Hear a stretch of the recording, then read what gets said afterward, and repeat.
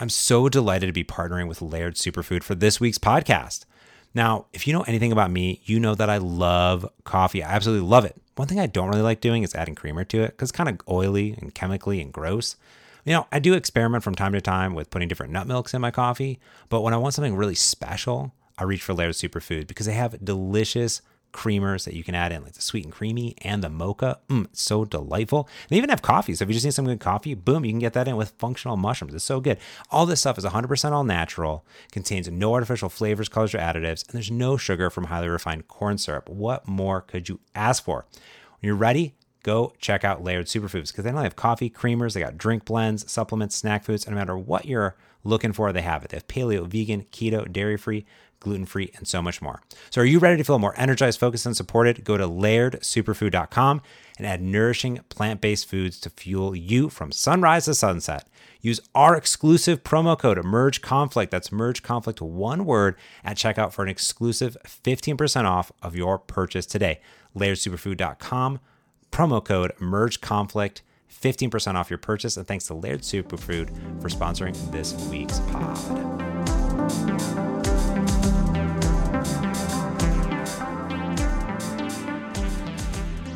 Frank, have you heard of artificial intelligence? AI? Are you talking about AI? That? Yes. Now, Frank, have you heard of machine learning? I hear that's what the nerds call AI. I went through one of my own libraries and renamed all the ML things to AI just because I feel like it's winning in the culture war that is naming things. Well, so that kind of brings me to today's topic. And I'm so glad that you talked about that because to me, I've been in my mind trying to figure out as a developer, a client developer, what I should be learning, what I should be doing when it comes to both machine learning and also AI. And are those the same thing? And are those different things? Is it similar to, for example, back-end developer and front-end developer, right? Like there is the full stack developer, but is there the full stack AI, ML, everything? Because they often get lumped in together. But in this new world, in this new Chat GPT world that we have going on, and open AI models and LLMs and all this other stuff, what should I actually be doing and learning, right? There's a whole lot of new things coming at us, right? We just came out of Google EO. We just came out of DubDub. We just came out of Build, and AI was just everywhere. And I get excited because one of my main things that me and my team do is we get to go talk to developers around the globe about usually specific frameworks, right? Web developers, client developers, backend developers, cloud native developers. And to me, I'm like, well, I think everyone's just going to want to know, how do I do AI stuff? And I'm like, I don't necessarily know where to start, and I should know where to start. But I'm also thinking about, well, what is my viewer? We have many, many listeners, billions of listeners to this podcast, and they might be wondering the same thing. Now, the cool part here is that Frank Krueger, who's on this podcast, has been a machine learning data scientist guru for like the last 100 billion years, right? And also knows everything about AI. So you are like the full stack person. So I wanted to kind of ask you, how do we decouple that and get to the root core of what does it actually mean to be an AI developer or a machine learning developer, data science person? Are they the same thing? Are they a different thing? We got kernels and lang chains and we got all these things. I don't know what to do. Frank, what do I do? Well, it's a nice narrow topic then. This should be easy. We should be able to just, I'll state a few facts and we'll be out of here in 5 minutes. No problem. This isn't going to kick up anything. This is hard though. Yeah, thank you for all the compliments. I appreciate it. But we are so headed for an AI winter, man. Like, there have been 2 AI winters already. The moment you're wondering, like, how do I use AI to improve my product? Maybe it's the wrong question. You're like, does my product need improving? Have I hit a problem that I don't know how to solve? Then maybe AI can be there. But do just try to solve the problem yourself. Really, you don't want to throw AI at everything. Can I give the worst definitions ever? Sure. AI is just, it's such an overloaded term. That's why the scientists don't like to use it. It's just, it means too many things. It's in too many sci-fi books and all that kind of stuff. But artificial intelligence is exactly what it is. It says on the tin. It's some intelligent thing that is artificial and that some other intelligent thing made it. So however we get there, it doesn't matter. Machine learning is a principle that we can take a computer and by giving it enough data, teach it something it can learn. Maybe if it learns enough, it will become intelligent. Maybe that's where this machine learning stuff and AI meet, is when the crazy GPT-10 with its 8 bazillion models and whatever, not models, parameters and all that kind of stuff. Maybe then it'll be intelligent. Maybe then it'll be artificial intelligence. But in the end, we all just call it AI because it's fun, and we totally got to hit another AI winter, so it's important to go there. But I totally get your bigger, broader question. It's tricky. Where should we start? Where should we start? You tell me. What do you think a data scientist does? Okay. So yeah, if we start at we could start from the most complex, which I think is data scientist stuff, all the way up to high level client developer, aka James. So we start with Frank, or do we start with with James, right? So if we start with Frank, a data scientist, I think their goal is to create the model. Their goal is to take a bunch of data, and they are the ones that are training it in crazy Python, C languages, shoving it in. And these are things that take a long time, right? They're pulling data from a bunch of sources, and they are creating huge, crazy, big models that other folks can then use. Now, they also, if you are at a company, let's say you're at Contoso. Let's use Contoso. You're at Contoso Airlines. Now, Contoso Airlines, they may also have a bunch of data, all of their airline data. A data scientist at that company, for example, Contoso Airlines, might make a machine learning model by taking in all of that data. And then the data scientist would take all the data, do all the stuff, and they would craft Python code, and then a big blob of model would pop out. And I think that's what a data scientist does. And then they probably check it, right? They make sure there's inputs and outputs and do stuff. Is that what a data scientist does? Or they clean the data? Maybe they clean the data? It's got to you got to James. Scrub it down. Always clean your data. There's no other way to handle your data. Of course you have to clean the data. My God, man, of course. I like your definition just fine. The only place where I'm just being a pedant, I don't really know what the good terminology is in the industry these days. But I would separate out a data scientist is a little bit more scientisty, where they're actually exploring different new ways of architecting the models, how you shape them, what its inputs and outputs should be, the best way to train them, things like that. They're actually doing the research kind of stuff. So you described the practitioner, the actual engineer, the data person, because usually you have a rough idea of what kind of model you want to use, architecture, and then you spend 90% of your time doing data, cleaning that data, scrubbing it, getting it nice and shiny. Then you run the network on, you're like, ooh, I think I can polish up the data a little bit more, and you do a bit of that. So I think you absolutely nailed it there. What does a prompt engineer do then? Well, that's a good question, right? So that's where I'm kind of like confused a little bit at too. Is like, is that me? Like, am I a prompt engineer? Like, Yeah. because a prompt engineer is somebody that there's already a model. I think this is what I want to distinguish is like a prompt engineer.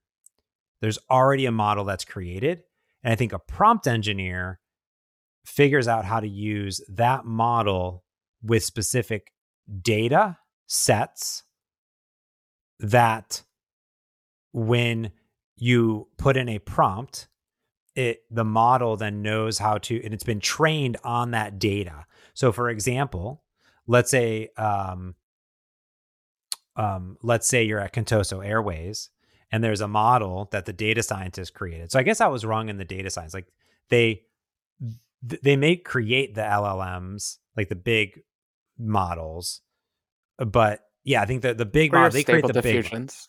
or your Let's stable not forget the diffusions images. Yeah. and the images. And then a prompt engineer uses one of those models, but then there's some way to feed it data and like retrain the Oh. model on the data. And then, so for example, like if you're like, okay, now there's this big model that the Contoso Airways people created to do something, right? And they have this big LLM.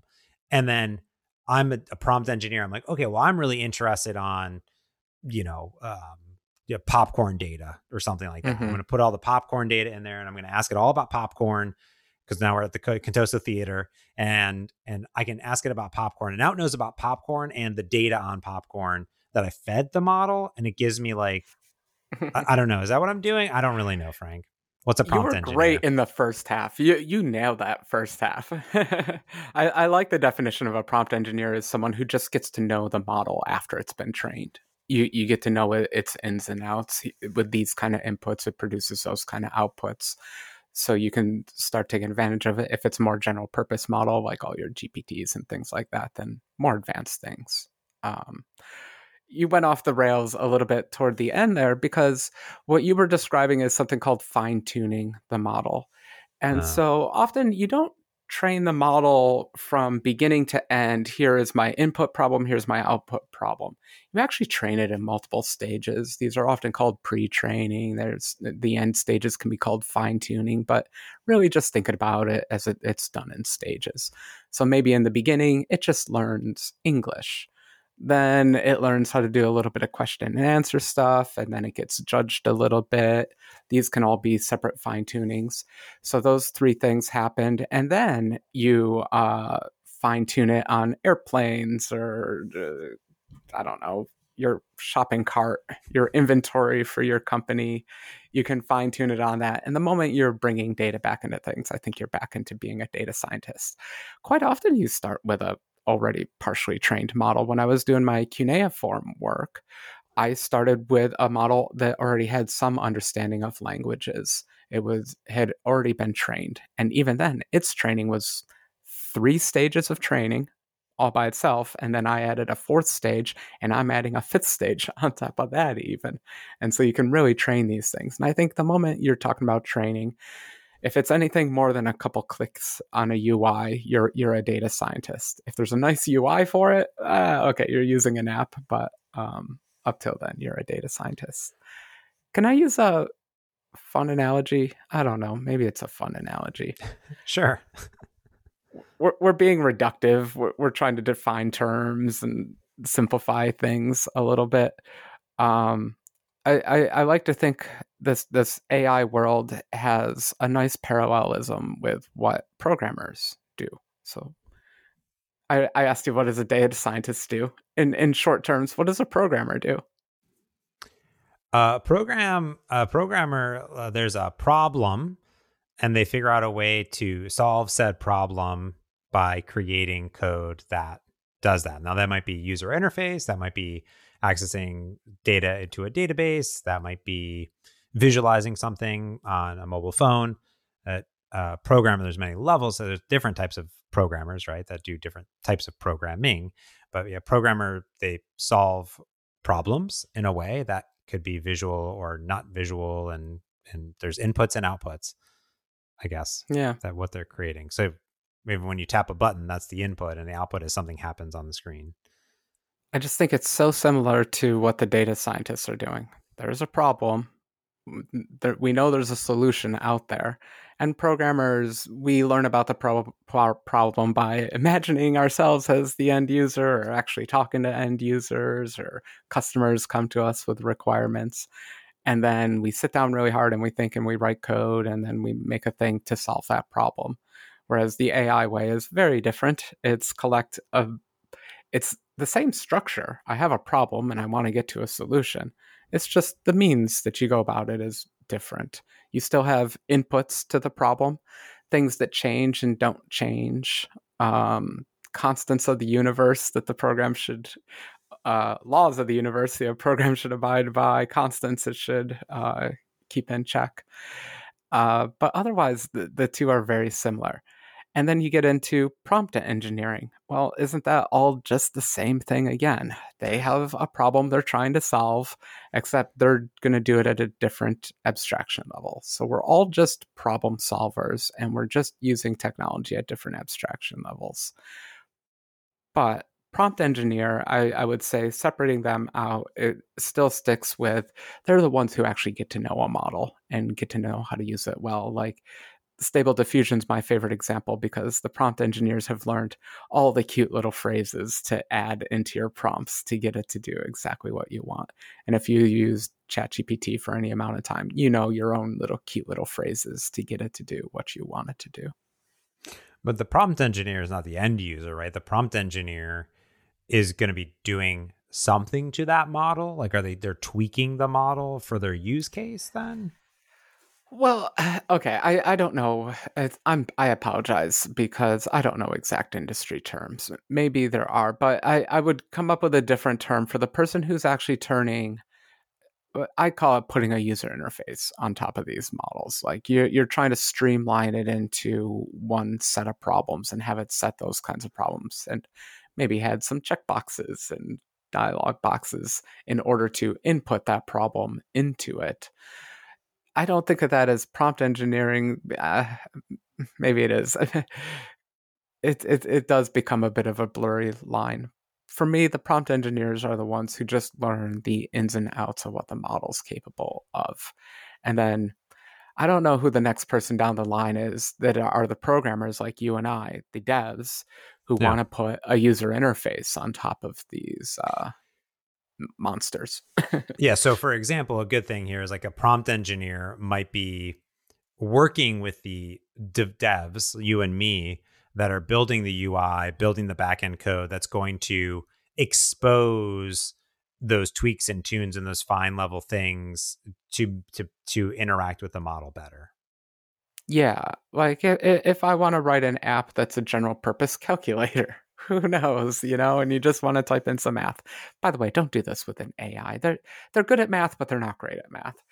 Um, I'm just going to have to decide a few conditioning prompts to give a language model, because if I say 2 plus 2, it might respond, well, the answer to 2 plus 2 is 4, and we can solve this by first checking what 2 plus 1 is and then adding another one. And, it might give a very long, verbose explanation.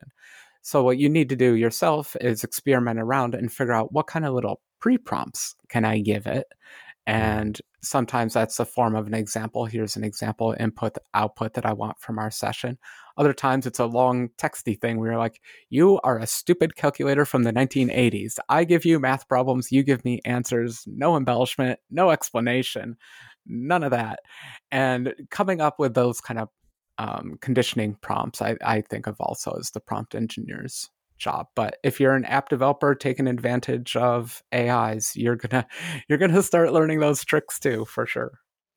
Okay, so let's take a use case here. Now, one use case I can think of that maybe would involve all three levels of these would be, I'm at Contoso Airways, right? And I don't have anything yet, right? I don't have anything yet. Okay, so let's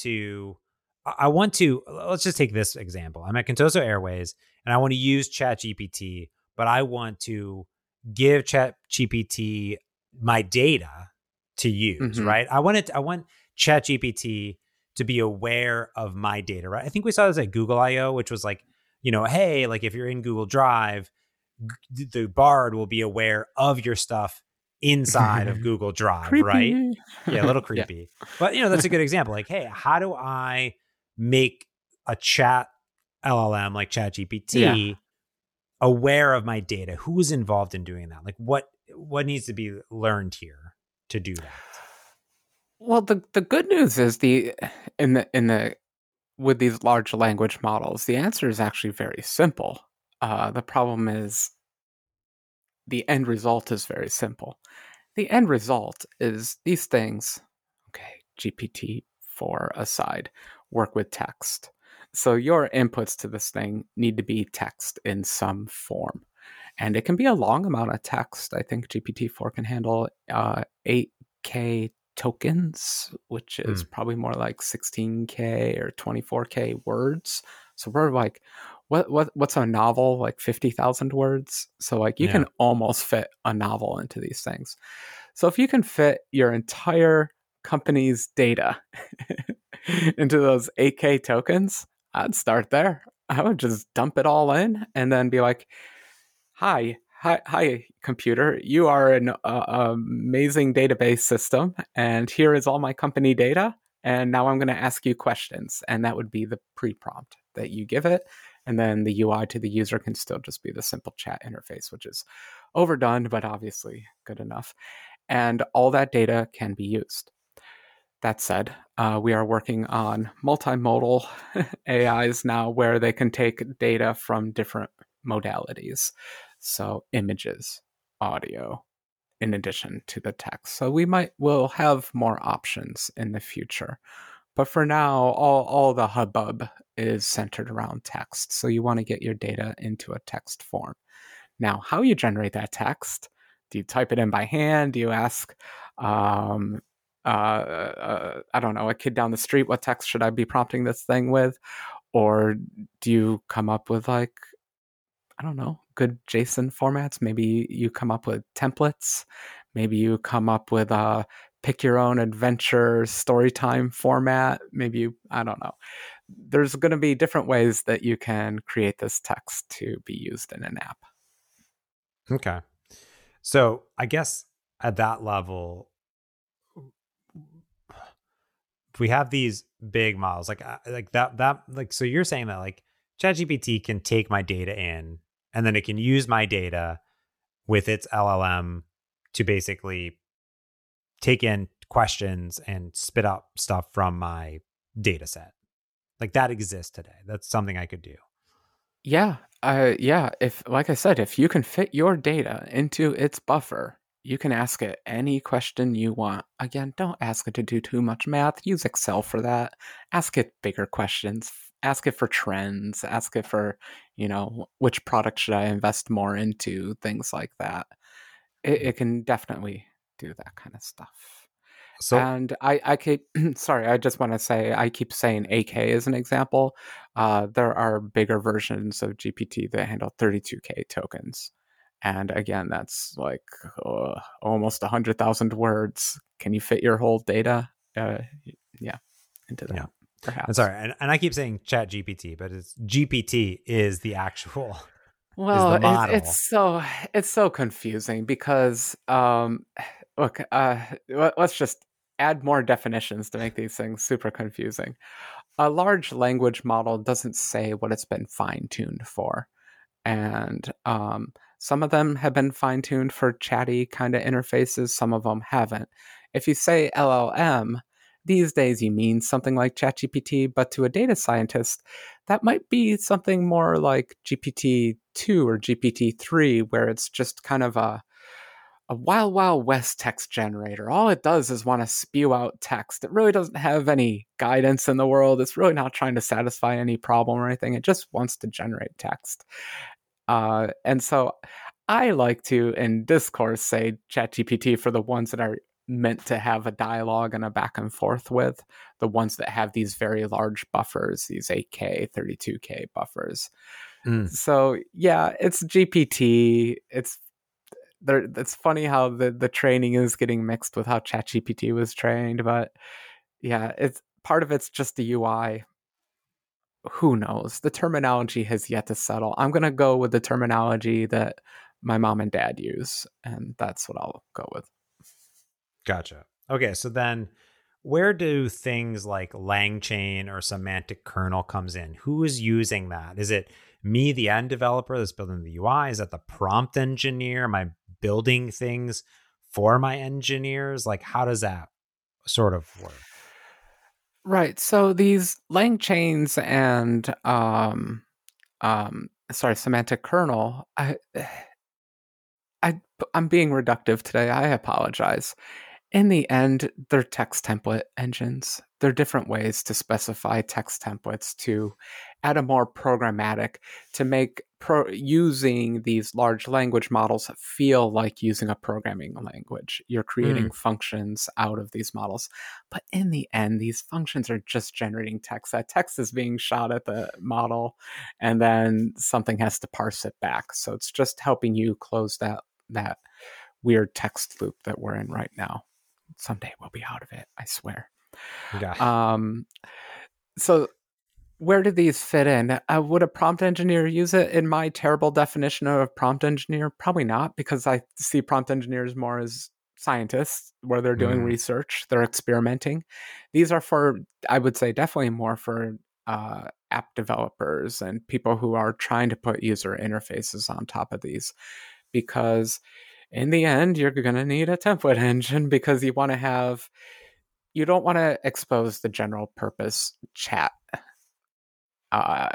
UI, because there's already apps that do that. Microsoft does it, Google does it. There's nothing advantageous to having an open-ended chat in your app. What you want is a refined UI that uses very specific smarty bits of this AI and takes that data back. And to do that, you're going to need to turn your UI elements and your buttons and things like that into text prompts. And these things will help you do that. Got it. That makes sense. And then additionally, though, you might be building something like if you're building Copilot or you're doing stuff where people are, people are already typing things and you have context, you might be feeding it additional data through these, different frameworks on top of the LLM, right? Yeah, how you feed data to these things is the trickiest part. The part that you're going to spend the most time with is what data to feed them, because you do have that limited buffer size. So oftentimes you can't feed it all the data. So you do need some kind of framework or something to help you figure out exactly what that is. Do you show it the data from the most, in the example of Code Editor Copilot, do you show it the most recent text file that the person's edited? Do you show them the project structure? Do you show them the actual project file? Do you show them the last 4 files that the user has viewed? Do you build up a context and save that away into a condensed form and feed that in as a conditional embedding? Because a lot of these models I'm talking about from their simplest perspective of feeding text to them and getting text back. But if you're a data scientist, you can feed data to these models in many other ways, and you can fine tune it to accept data in other ways. But for people like us who are just going to be consuming these large language models, things that we can't train ourselves, we're going to need these super fancy text generators. Templates. Okay. So let's say, Frank, that I am somebody that I'm already a developer, right? I know a programming language, and I am like, I want to dip my toes into AI, right? Into the space. And I have a day, a week. Let's start with I have a day. One day, I have one day. What should I do? What should I build? Like, what should be my goal of that one day be? Oh, that question has changed recently, because if you had asked me that question 2 or 3 years ago, I would have started with a lecture of go get one of the big popular Python coded neural networks and get it to run on your machine, get it to do the inputs and outputs that you want, and then go look into the code and start breaking it and see things like that. But that's not right anymore, is it? Because that mindset doesn't. Back when neural networks were small, James, you could actually train them on your own computers. Now they're gigantic and take entire states worth of electricity to train. Now it's tough too, because people are writing apps. People are trying to write like the neural network app that simplifies it so you can build up pieces of it too. So people are trying to find, is there a metaphor we can use and turn it into an app and simplify these things? What I'm going to say is go get Runway ML, the app, and see what it can do and play around with the neural networks. I would say use these things. we've all been using these large language models now because they've been popular for the last few months. But there's a lot of neural networks out there that do a lot of different things. And I would go play with the ones that do different stuff. And you're going to want an app to help you do that because otherwise getting these things to run is a pain. So I recommend Runway ML. Go get that thing and see what it can do. Okay. Now let's say I have a week. I'm doing a whole stuff for a week. What should I be doing? So if I have one day, you're just like, go play with the stuff. One week, what should I be trying to do as an AI developer? I have a different answer, I think, by the way, and I want you to go first and see how my compares and contrasts and me not knowing anything. Is an AI app developer or an AI data scientist? What are we doing here? App developer? As an app developer. Oh, see, I want to retract my previous answer then because I was still heading down the data scientist route. Got it. But okay, hold on. So that is the 1 day data science route. Okay, let's do the 1 day app developer route. AI app developer route. 1 day. What's that? Yeah. I would find your favorite text file that you have that's under like 5K-ish. That has some interesting data in it. Maybe it's an XML file. Maybe it's something. And I would feed that. I would write an app and I would think of 6 different prompts of things I could ask it about this data. And I would write a UI with 6 buttons on it that when you press the button, it returns the response from the network that puts the data in, puts that prompt in, gives a response back. And then I would think really hard about how could I parameterize one of those? How could I make it so the user can change the prompt without having to type something in? What is a variable I could add to that prompt? And then build your own little text templating engine. This I think you can still all do in 1 day because you're just starting with 6 buttons. Anyone can write 6 buttons. And then I just want you to take one of those buttons and parameterize it. And then you'll have a template. And now you're doing some proper AI programming. Okay. I like that. Okay. I think that is a good one. See, I was going to go with go get yourself an OpenAI key and then call OpenAI. Call the API.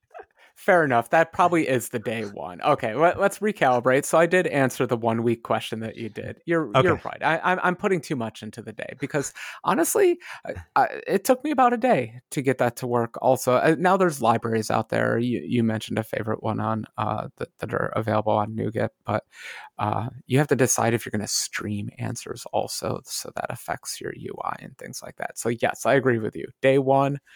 Get a key to whichever neural network, it doesn't matter, and get a call working.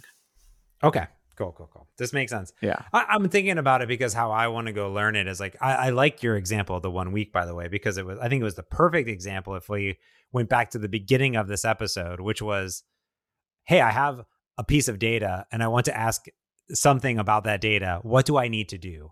Like, actually, we just Tarantino'd it in a way because that's really like, what it should have been about. Like I should have prompted you with that as the prompt engineer is that's really at the end of the day it. It's like I have this cool text file here that has a bunch of data, right, on sales data. I need to ask it stuff about that. How do I do that, right? And I think that is, if you now play this podcast in reverse, you'll get to that.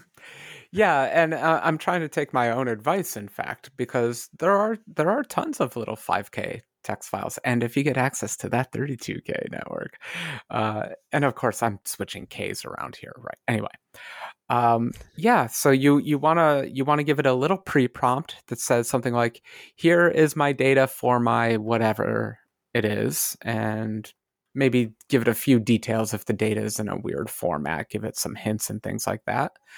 Paste in the data, and then I like the idea: 6 questions, 6 buttons, and then parameterize them. I'm sticking with it. I like that as the 1 week exercise.